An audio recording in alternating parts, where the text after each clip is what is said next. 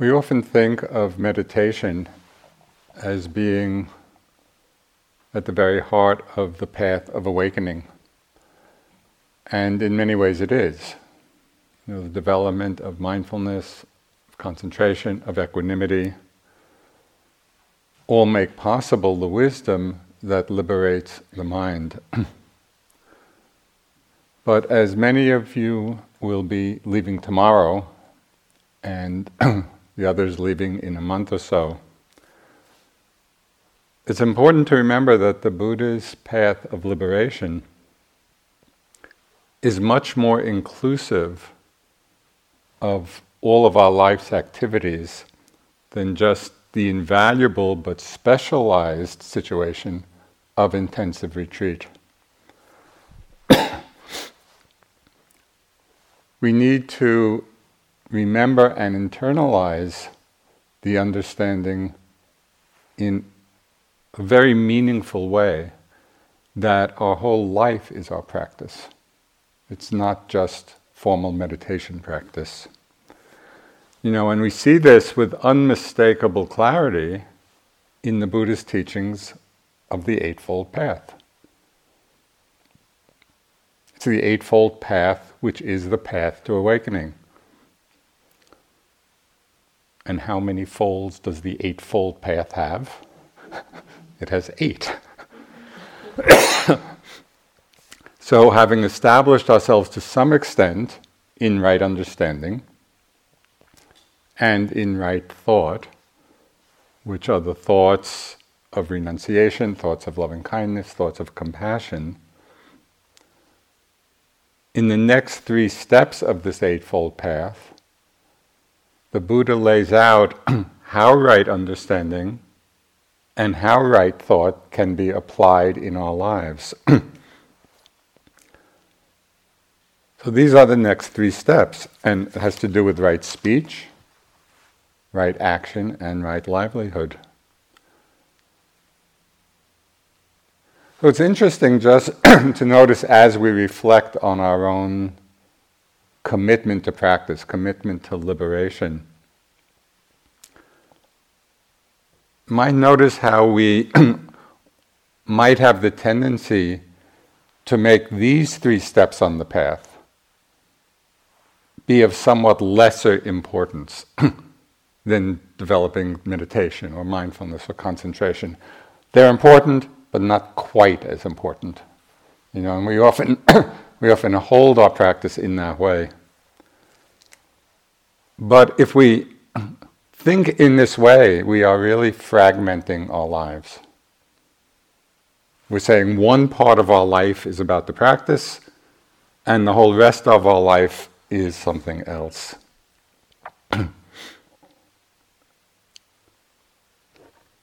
It's interesting to notice that of the 10 unwholesome actions that the Buddha urged us to avoid, he spoke of the 10 unwholesome actions. 7 of them, 7 of the 10, are purified by these 3 steps on the path of right speech, right action, and right livelihood. So this is not something secondary. It's not of lesser importance. And as we give attention to these steps, we really begin to see the role of ethics as being not simply a way to live a good life, but we see ethics in its relationship to freedom, to liberation. So the first of this triad of path factors is right speech. And that's what I'd like to talk about this evening. Excuse me a minute.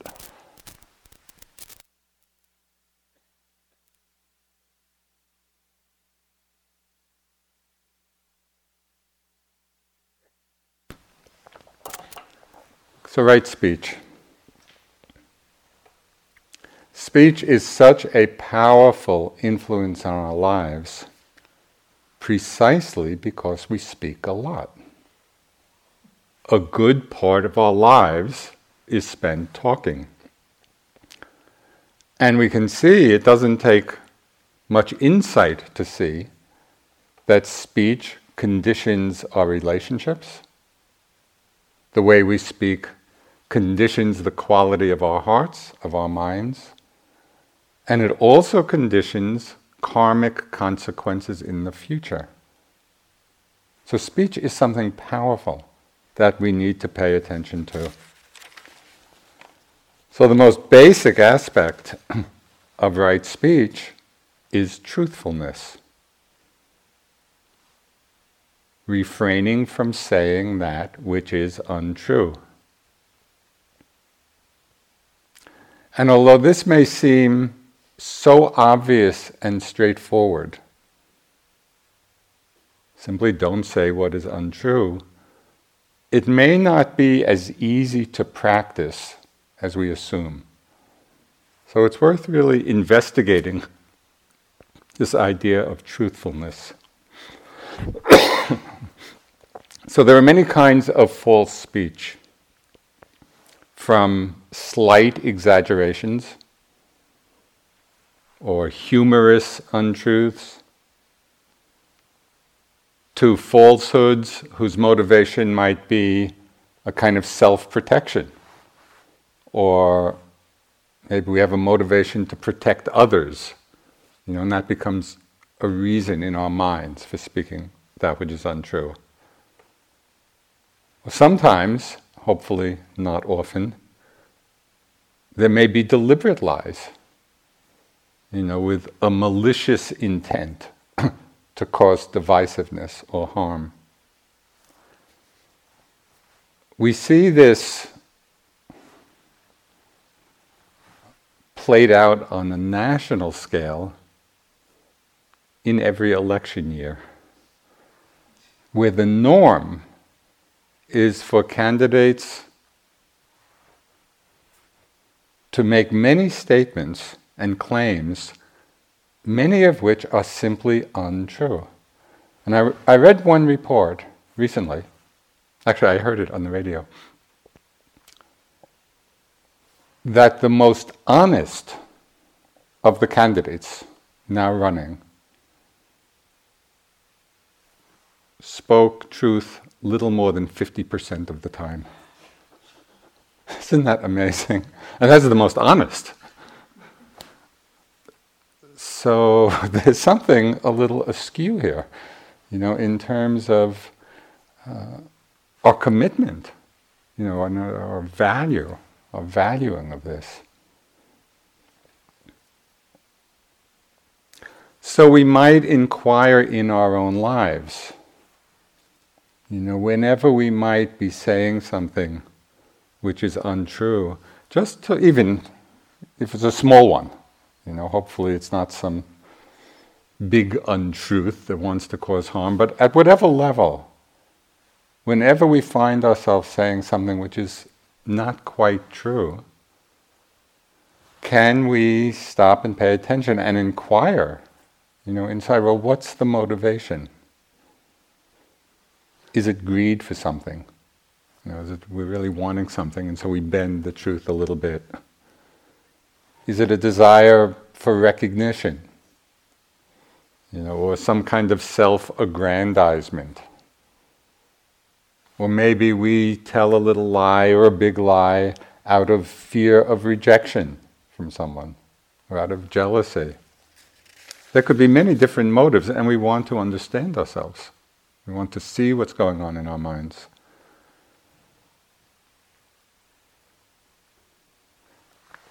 Speaking untruths also becomes very complicated. It complicates our lives a lot, because then we need to tell other lies to support the first ones, and then we need to remember all of it. Well, Mark Twain, with his usual humor, insightful humor, he said, if you tell the truth, you don't have to remember anything. It's helpful to remember that. It just makes our lives very simple. But even more than that simplicity, as we all know, lying is a tremendously harmful and corrosive force in our relationships, in our society, because it undermines our ability to trust. So the great German philosopher Nietzsche, he said, "I'm not upset that you lied to me. I'm upset that from now on I can't believe you." And we know that from different, perhaps personal relationships we've had when somebody has been untruthful. That sense of trust has been lost. The Buddha spoke of this very directly, very bluntly. He said, "Thus one should never knowingly speak a lie, either for the sake of one's own advantage, or for the sake of another person's advantage, or for the sake of any advantage whatsoever." So that's a very unambiguous statement. Thus one should never knowingly speak a lie. And it's said that in the Bodhisattva's long journey to Buddhahood, and in the teachings, spend countless lifetimes as a Bodhisattva perfecting all the qualities of a Buddha, the paramis. It's said that at different times, over the course of these many lifetimes, the Bodhisattva broke all of the different precepts at one time or another in those many lives. But it's said that the one precept that he didn't break in all that time was the precept about truthfulness. So central is truthfulness to the path of awakening. So we need to really make this very conscious in our lives, as an inspiration for our own commitment to being truthful. But what is so surprising is that something which seems so simple, just be truthful, can be surprisingly difficult at times. Because very often little lies just seem to tumble out before we are even conscious of it. So a story which I've told very often, but it's so illustrative of this tendency. This happened years ago at the retreat center during one of the 3-month retreats.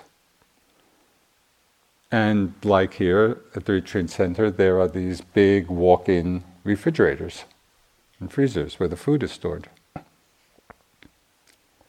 So one evening, a staff person was going into the refrigerator for something, and there was a yogi, in the walk-in refrigerator, with their kind of hand in the box of almonds or something.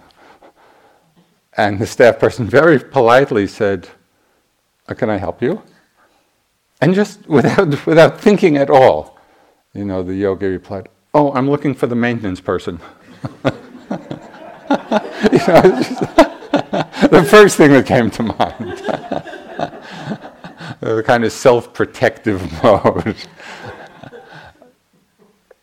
So again, this wasn't a lie with great malicious intent, but just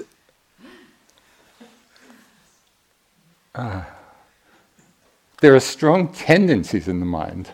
Just another example. At the end of the 3-month course, at the retreat center, we usually have a few days of integration where people are talking with one another in different group discussions.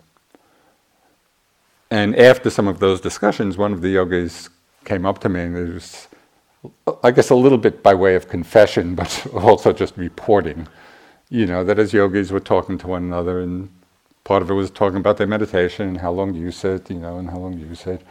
And this person said, for some reason, whenever that was a topic of discussion, he always added 15 minutes, to his sitting capacity. And again, it's just a small little thing. But we can be aware of these small little things, these small falsehoods. There might also be lies of omission, where we're covering or withholding something that's of importance. So the poet Adrienne Rich, she wrote, "Lying is done with words and also with silence." So that's an even more subtle aspect. The untruths can be not only what we say, but at times maybe what we don't say. And we can see this a lot in our society, just in thinking about this talk.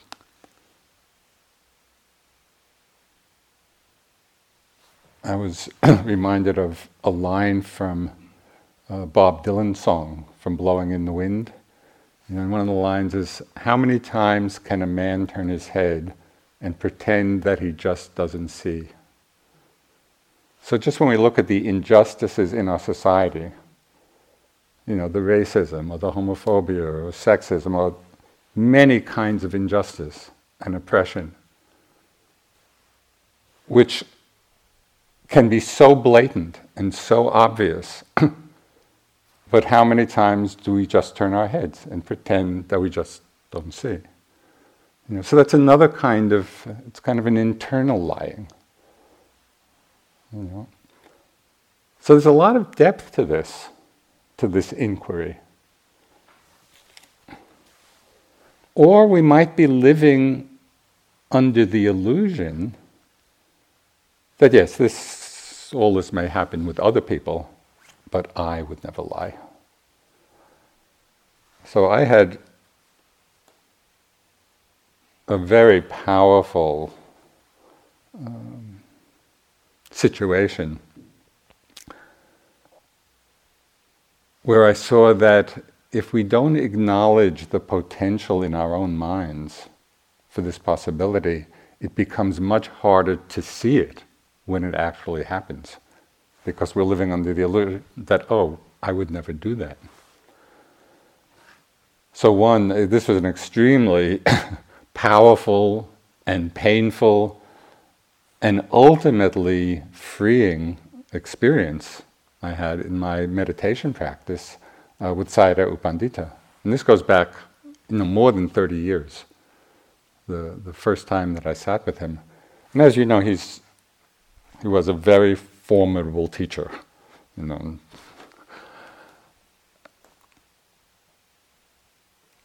So we were going for interviews, and we were going for interviews every day, and it was very intense, and the whole form of reporting was intense, and he was very intense.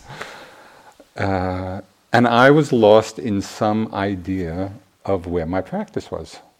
I was familiar with all the stages of insight and this and that, and I had some idea of where I was on the path.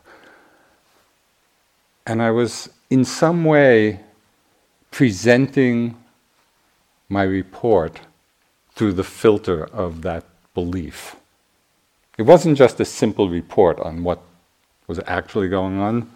It was shaded, through that sense or belief of where I was. And I finished my report, and Sayadaw just said 3 words to me. He said, "That's not true." I was devastated. You can imagine, the intensity of the situation, and this revered teacher, it was devastating. It took me days to recover. So I would be sitting for days just filled with guilt and shame and just all the feelings, all the emotions you might imagine, self-judgment. But finally I came to a certain realization, and it was a freeing realization of acknowledging, my mind can do that. My mind did do that. And so there it was in headlights.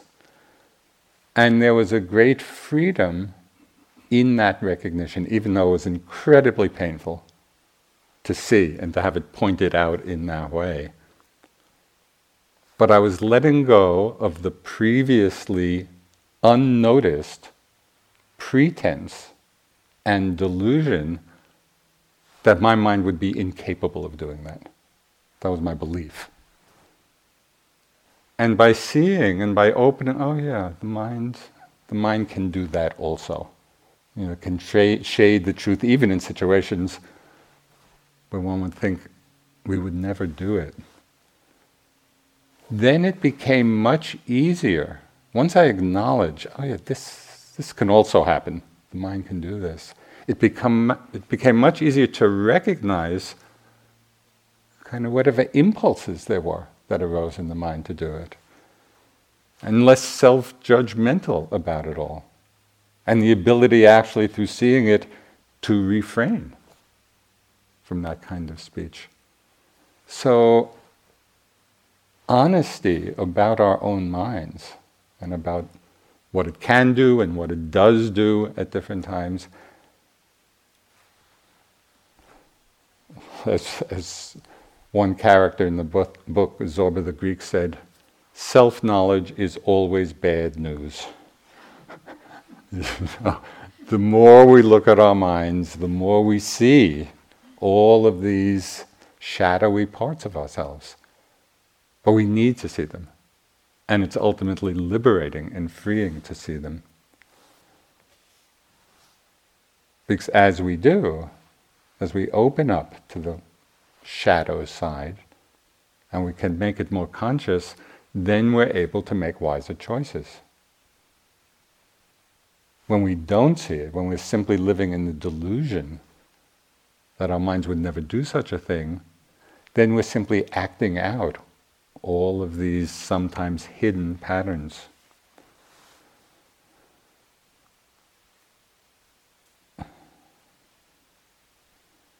Truthfulness as the first aspect of right speech, it has profound implications.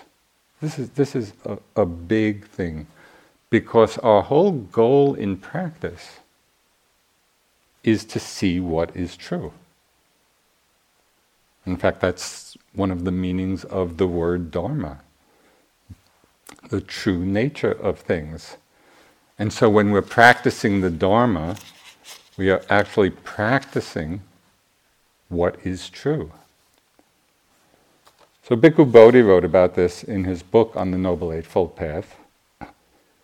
He said, truthful speech establishes a correspondence between our inner being and the real nature of phenomena. Thus, much more than simply being an ethical principle, devotion to truthful speech is a matter of taking our stand on reality rather than illusion. I think it's a beautiful statement, because it connects our speech to our commitment to seeing things truthfully, to seeing things as they are. So again, the Buddha was so clear about when we read the suttas and the texts, he expressed the overriding importance of this in a conversation he had with his son, Rahula, who at the time was a novice monk. So the Buddha pointed to a bowl with just a little bit of water at the bottom. And he said, so little, just like that little bit of water, so little is the spiritual achievement of one who is not afraid to tell a deliberate lie.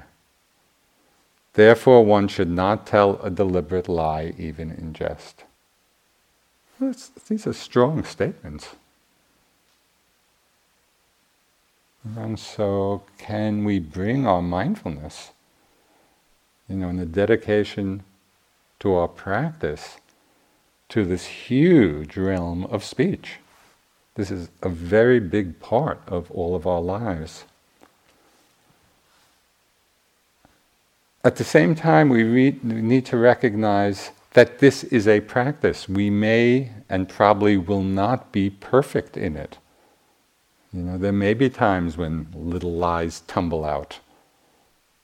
Oh, I'm just looking for the maintenance person, or shading the truth to present ourselves in a certain way, or the many ways. We may not be perfect in this, but if we take it as a practice and we're committed to it as a practice, then we're sensitizing ourselves to those times when we might be saying a small falsehood.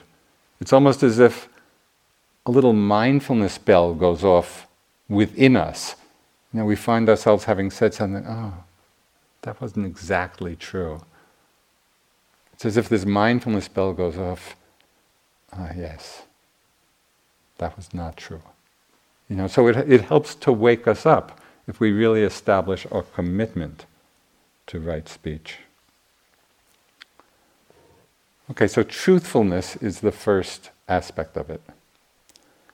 The second aspect of right speech is refraining from slandering, from gossip, from backbiting, those words that cause disharmony and loss of friendship. And again, the Buddha's very direct. He said, what one has heard here is not repeated there, so as to cause dissension. What one has heard there is not repeated here, so as not to cause dissension. One unites those who are divided and encourages those who are united. One delights and rejoices in concord, and it is in concord or harmony that one spreads by one's words. So this itself is a very powerful practice.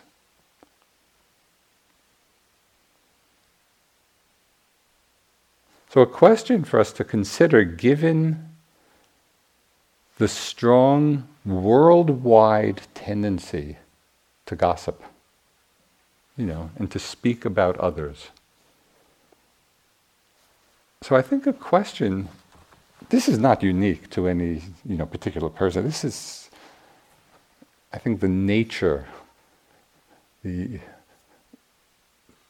as it says in the Buddha's text, the nature of the uninstructed worldlings, which is most of humanity, and we kind of love this kind of gossiping. So it's interesting just to inquire why. What is the pleasure? What is the enjoyment of it? When we're gossiping about others, does it in some way reaffirm our own sense of self? It would be interesting to look, the next time we find ourselves in that situation.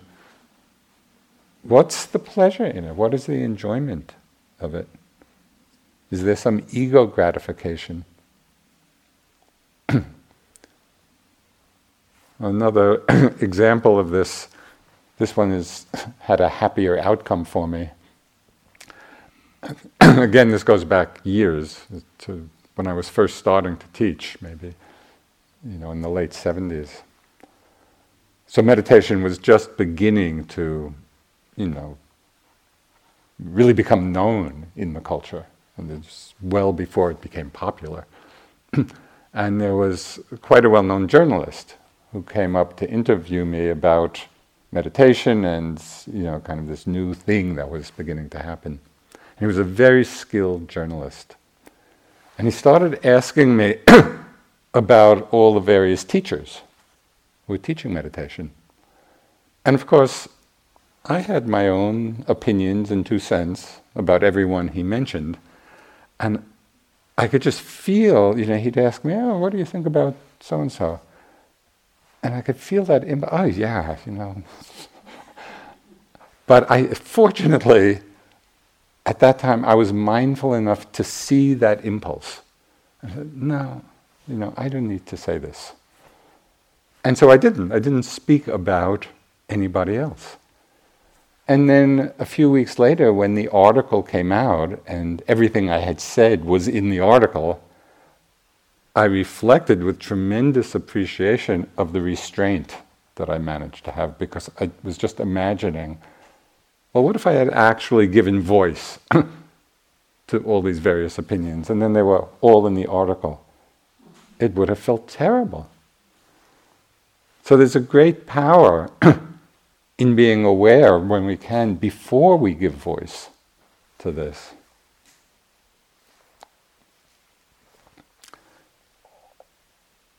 I first became interested in Buddhism when I was in the Peace Corps in Thailand. So I had finished college, teaching English in the Peace Corps, and it was my first introduction to Buddhism and the Buddhist teachings, and I got very interested and excited and enthusiastic. And first learning about the Eightfold Path and right speech.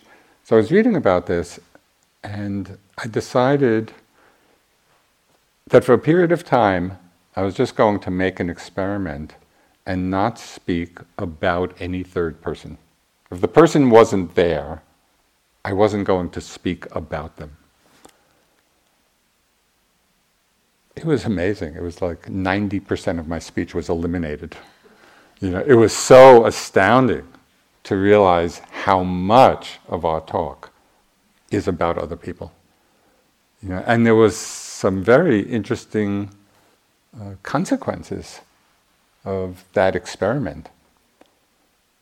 One is, I found my mind became much less judgmental because I wasn't giving voice to the judgments, even if they weren't harsh, even friendly ones.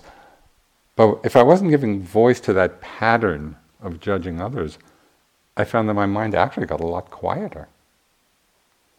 And as there was less judgment of others, I also saw that there was a lot less self-judgment, because I wasn't reinforcing that pattern.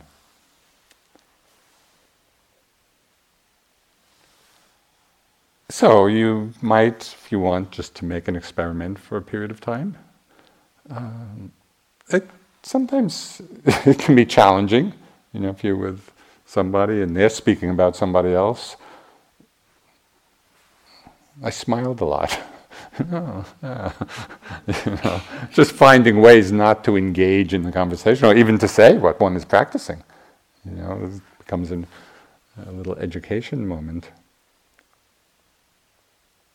But even if we're not following such a strict guideline, and we just engage in a normal conversation, we can still take a lot of care in how we speak of other people. What is the motivation? And this goes back to the Buddha's words, which I have found to be an incredibly important practice. What one has heard here is not repeated there so as to cause dissension. When we're speaking about others, just in a friendly way or among friends, what is our intention? Is the intention to bring people together, or is the intention to divide in some way? Simply paying attention to that would have a tremendous impact on our speech and would be very transformative. It would be transformative in the world if in our speech, in speaking about other people, we only spoke that which brought people together rather than to divide them.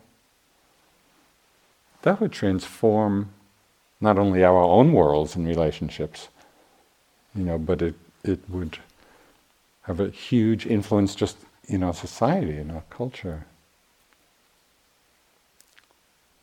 On another whole level, speech can be a kind of gossip about ourselves.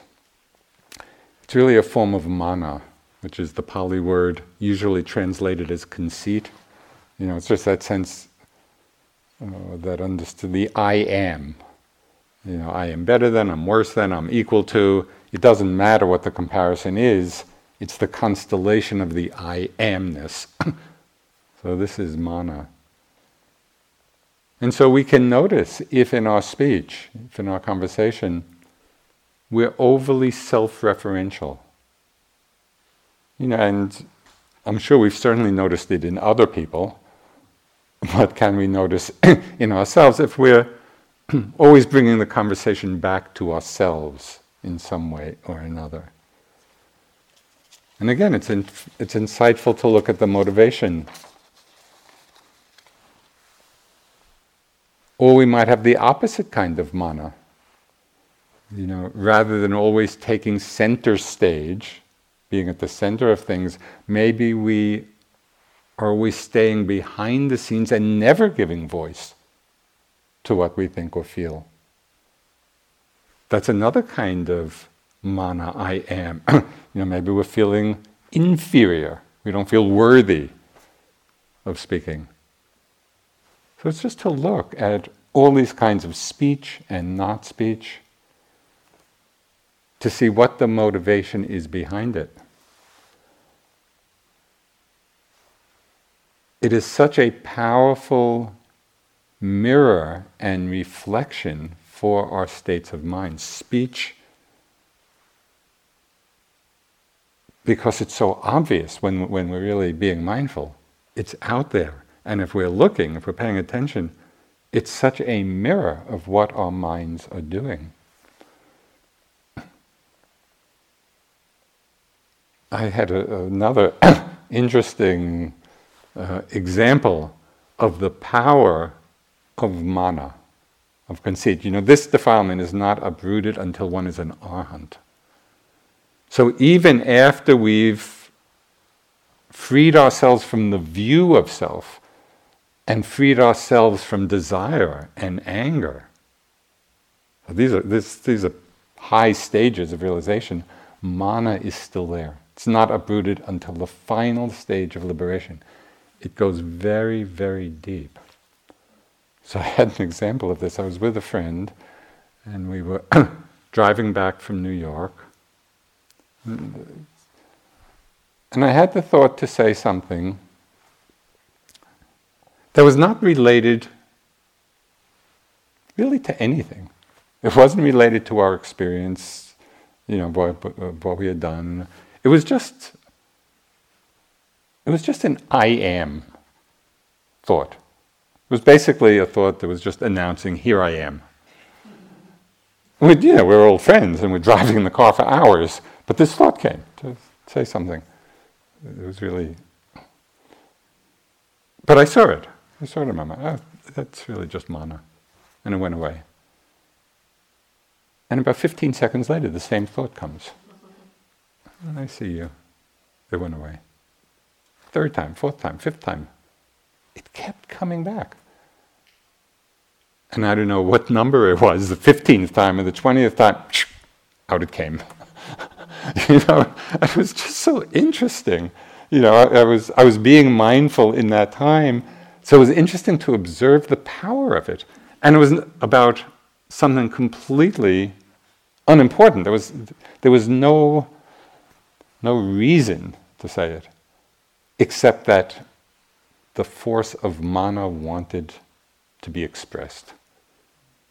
So speech, and if we're paying attention to it, it can reveal things about our minds. It can reveal the potency and the power of different defilements in the mind.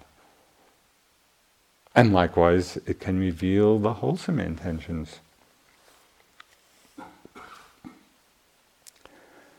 The third aspect of right speech has to do with the emotional tone, in our minds and our hearts as we're speaking. What's the energy behind our words?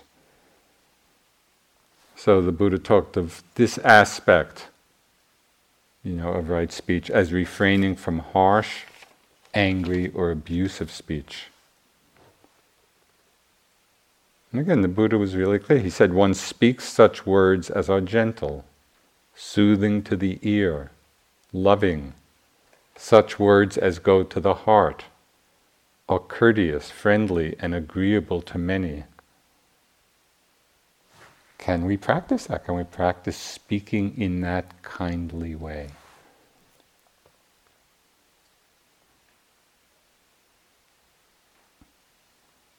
Years ago when I was doing my practice in India, in Bodh Gaya, so this goes back to the late 60s, there were just a few of us then. This was before lots of people came. And then maybe there were 10 of us staying at this Burmese vihara in Bodh Gaya. And it was not a structured retreat, but we were all doing our own practice. So there's a little bit of an informality about it. And we had been there quite a long time, and one evening we all got together, and there was a young woman there who had a guitar, and so in the evening as we were sitting around, she said they had just written this song.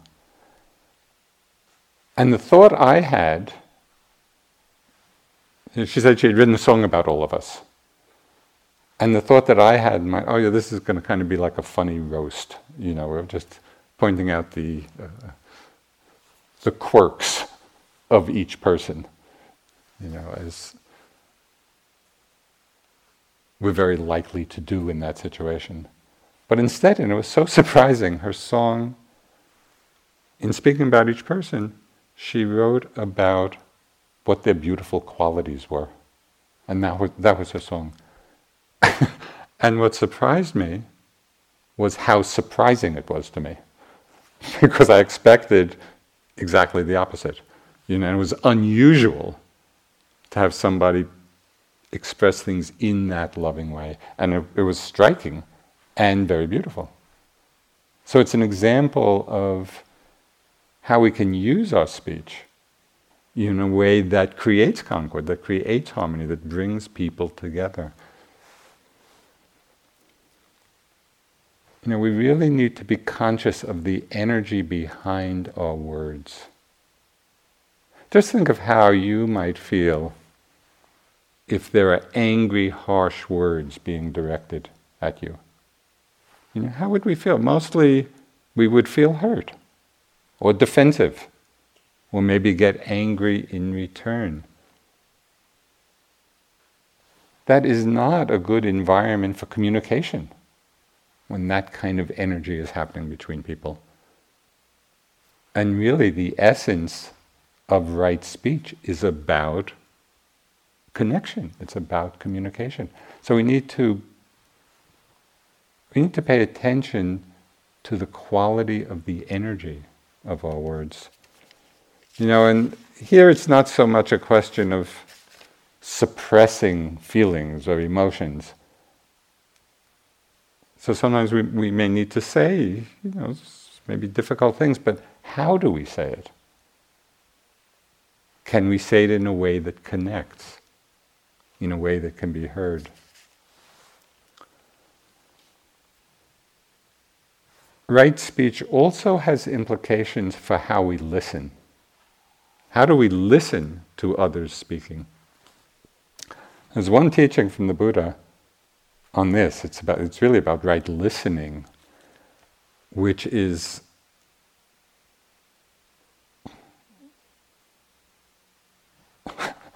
it is a great practice and very challenging.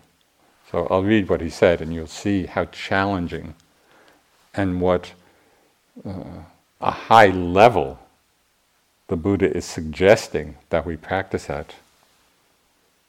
He said, "Bhikkhus, there are 5 ways of speech that others may use when they speak to you.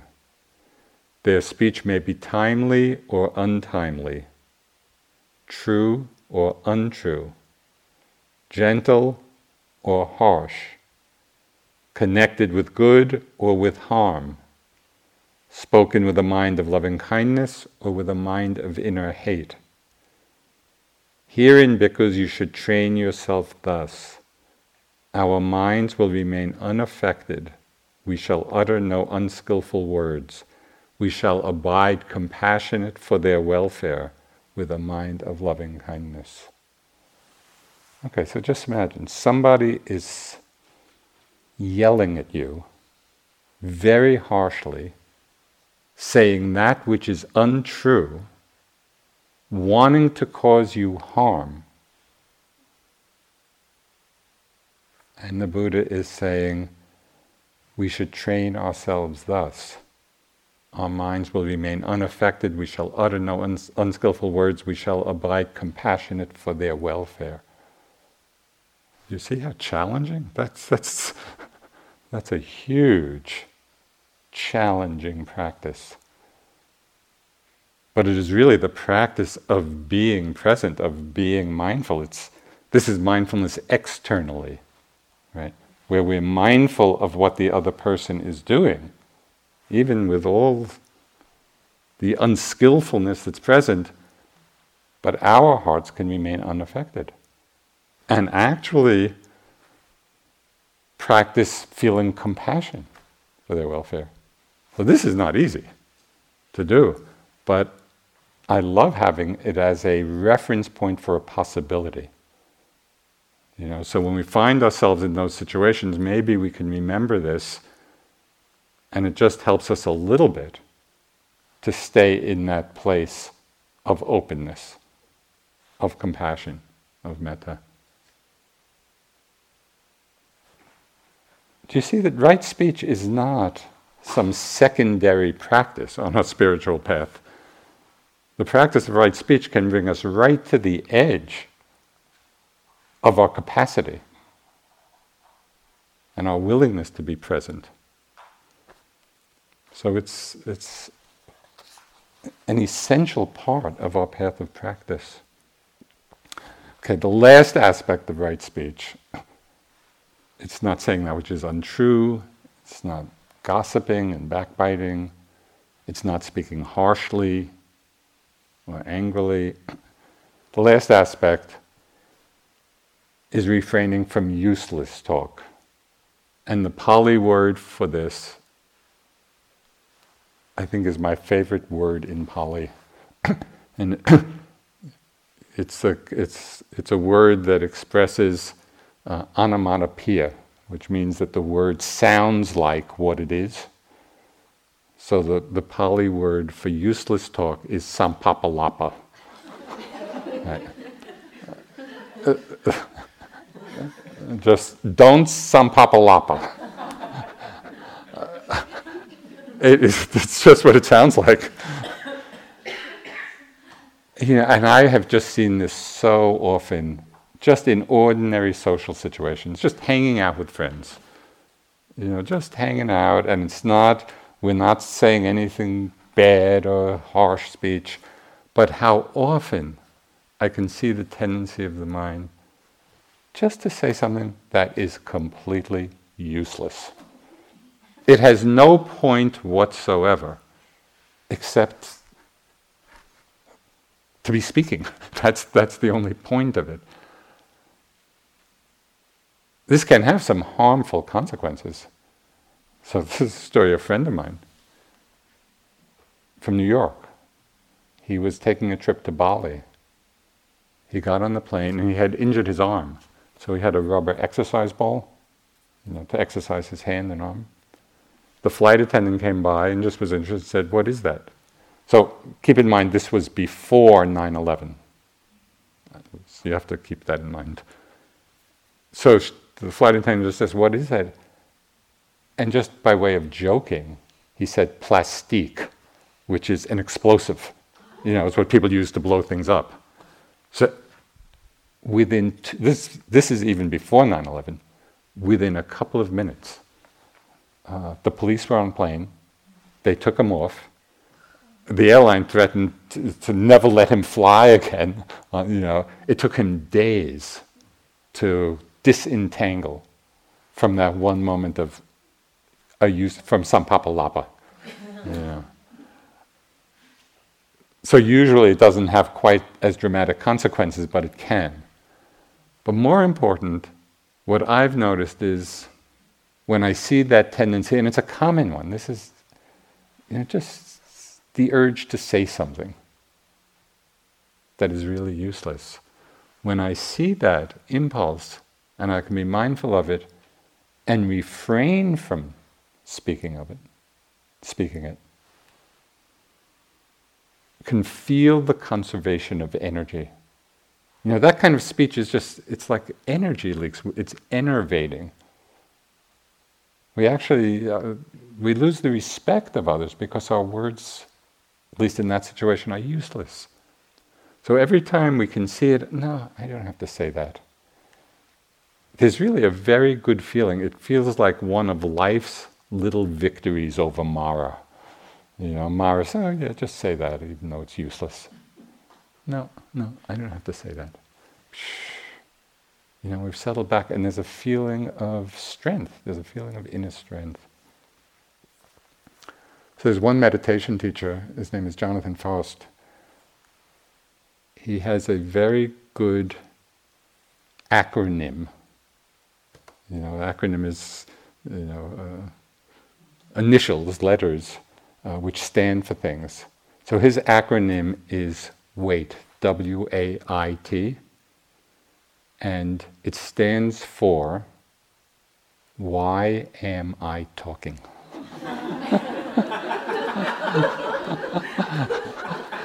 And when I read that, perfect. Can we remember that? Why am I talking? It would reveal a lot about our minds.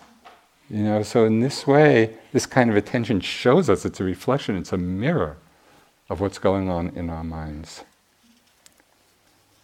So again, the Buddha expressed it in this way. He said, one speaks at the right time, in accordance with facts, speaks what is useful, speaks of the Dharma. Such a person's speech is like a treasure, uttered at the right moment, accompanied by reason, moderate and full of sense. So here, the Buddha was really talking to monastics, and so he's giving quite a high standard, basically saying one should speak only the Dharma. But Bhikkhu Bodhi, he had, in some of his writings,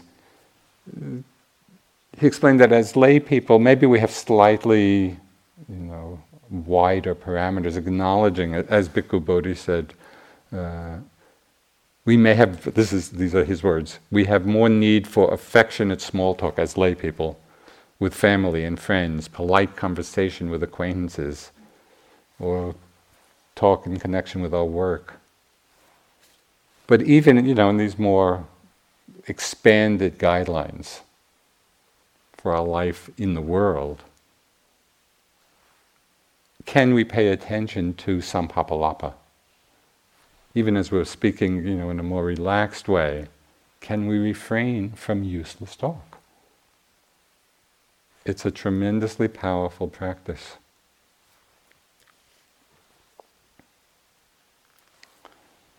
So it's not by accident, that the Buddha gave so much importance to this.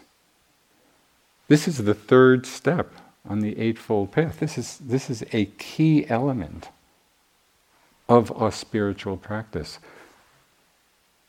And it's such a powerful one because speech is such a big part of our lives. It's not a small thing. If we really take on right speech as a practice, this is a very powerful way of imbuing our lives with mindfulness.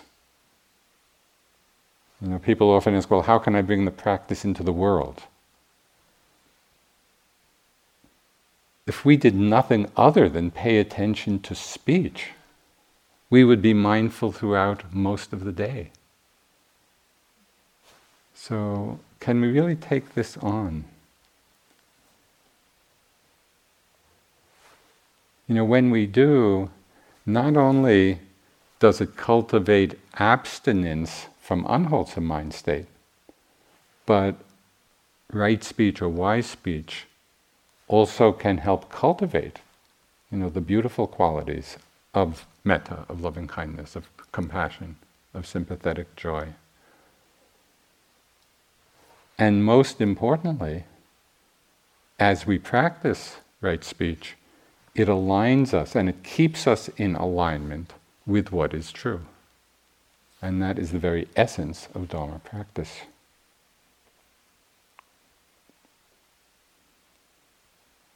So I'll just close with this is also from the suttas. The Buddha says, if speech has 5 marks, it is well spoken, not badly spoken, blameless and above reproach from the wise. What are these 5 marks? It is speech that is timely, true, gentle, purposeful, and spoken with a mind of loving kindness. So if we can keep these in mind, speech that is timely, it's true, it's gentle, it's purposeful, and spoken with a mind of kindness, of loving kindness. So then this becomes a powerful force, for the Dharma in our lives. Let's just sit for a couple of minutes.